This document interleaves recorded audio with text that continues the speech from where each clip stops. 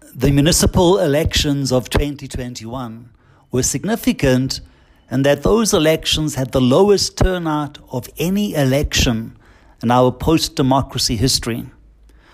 Only 43% of registered voters decided to vote. And that's not counting the many millions more who decided to not even register. While I'm sure there are many reasons for the decision not to participate, I think it's fair to say that none of the voices that they heard resonated with them. They did not recognize the voices of our political leaders.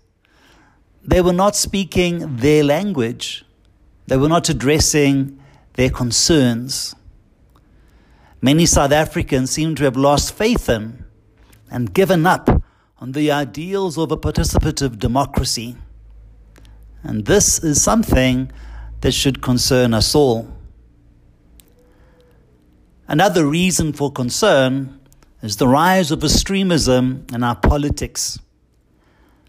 There are a number of parties who either directly or subtly appeal to the racist within us, whether it's a white party dedicated to protecting white language and culture, or a black party that deliberately excludes people who are not black. This is a sign to us that the voices people have been listening to are the ones that speak to our fear, or our anger, or our insecurities. The voices that people have recognized, the voices that people have followed, have not come from a place of love or mutual respect. The voices we listen to, the voices we follow, are the very opposite of the voice of the Good Shepherd, Jesus, because we know that he would never appeal to us through our fear or through our hate. In the gospel today, Jesus speaks about sheep recognizing the voice of the shepherd. I've been told that in the Jerusalem of Jesus' day, various flocks would arrive along with their respective shepherds, but that there was only one sheepfold. So all the shepherds sent all the sheep into it.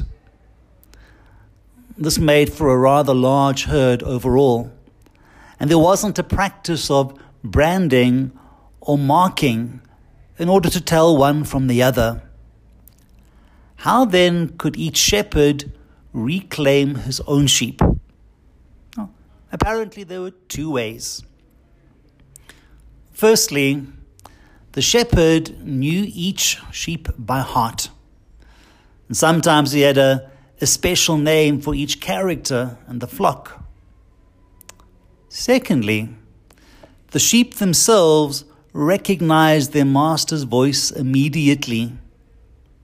When he called out, they simply got to their feet and came with him through the sheep gate.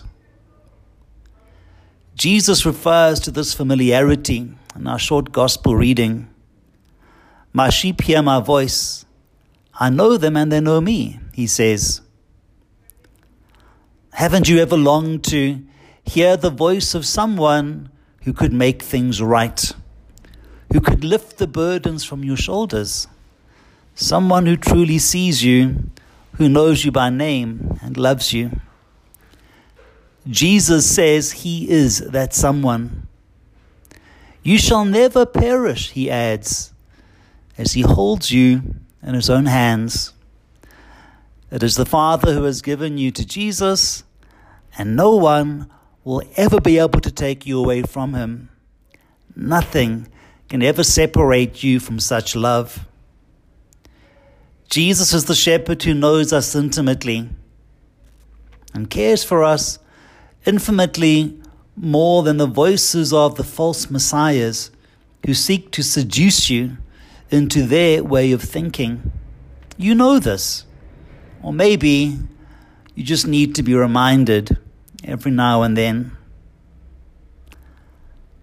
I have a hunch that you do recognize Jesus' voice when you hear it.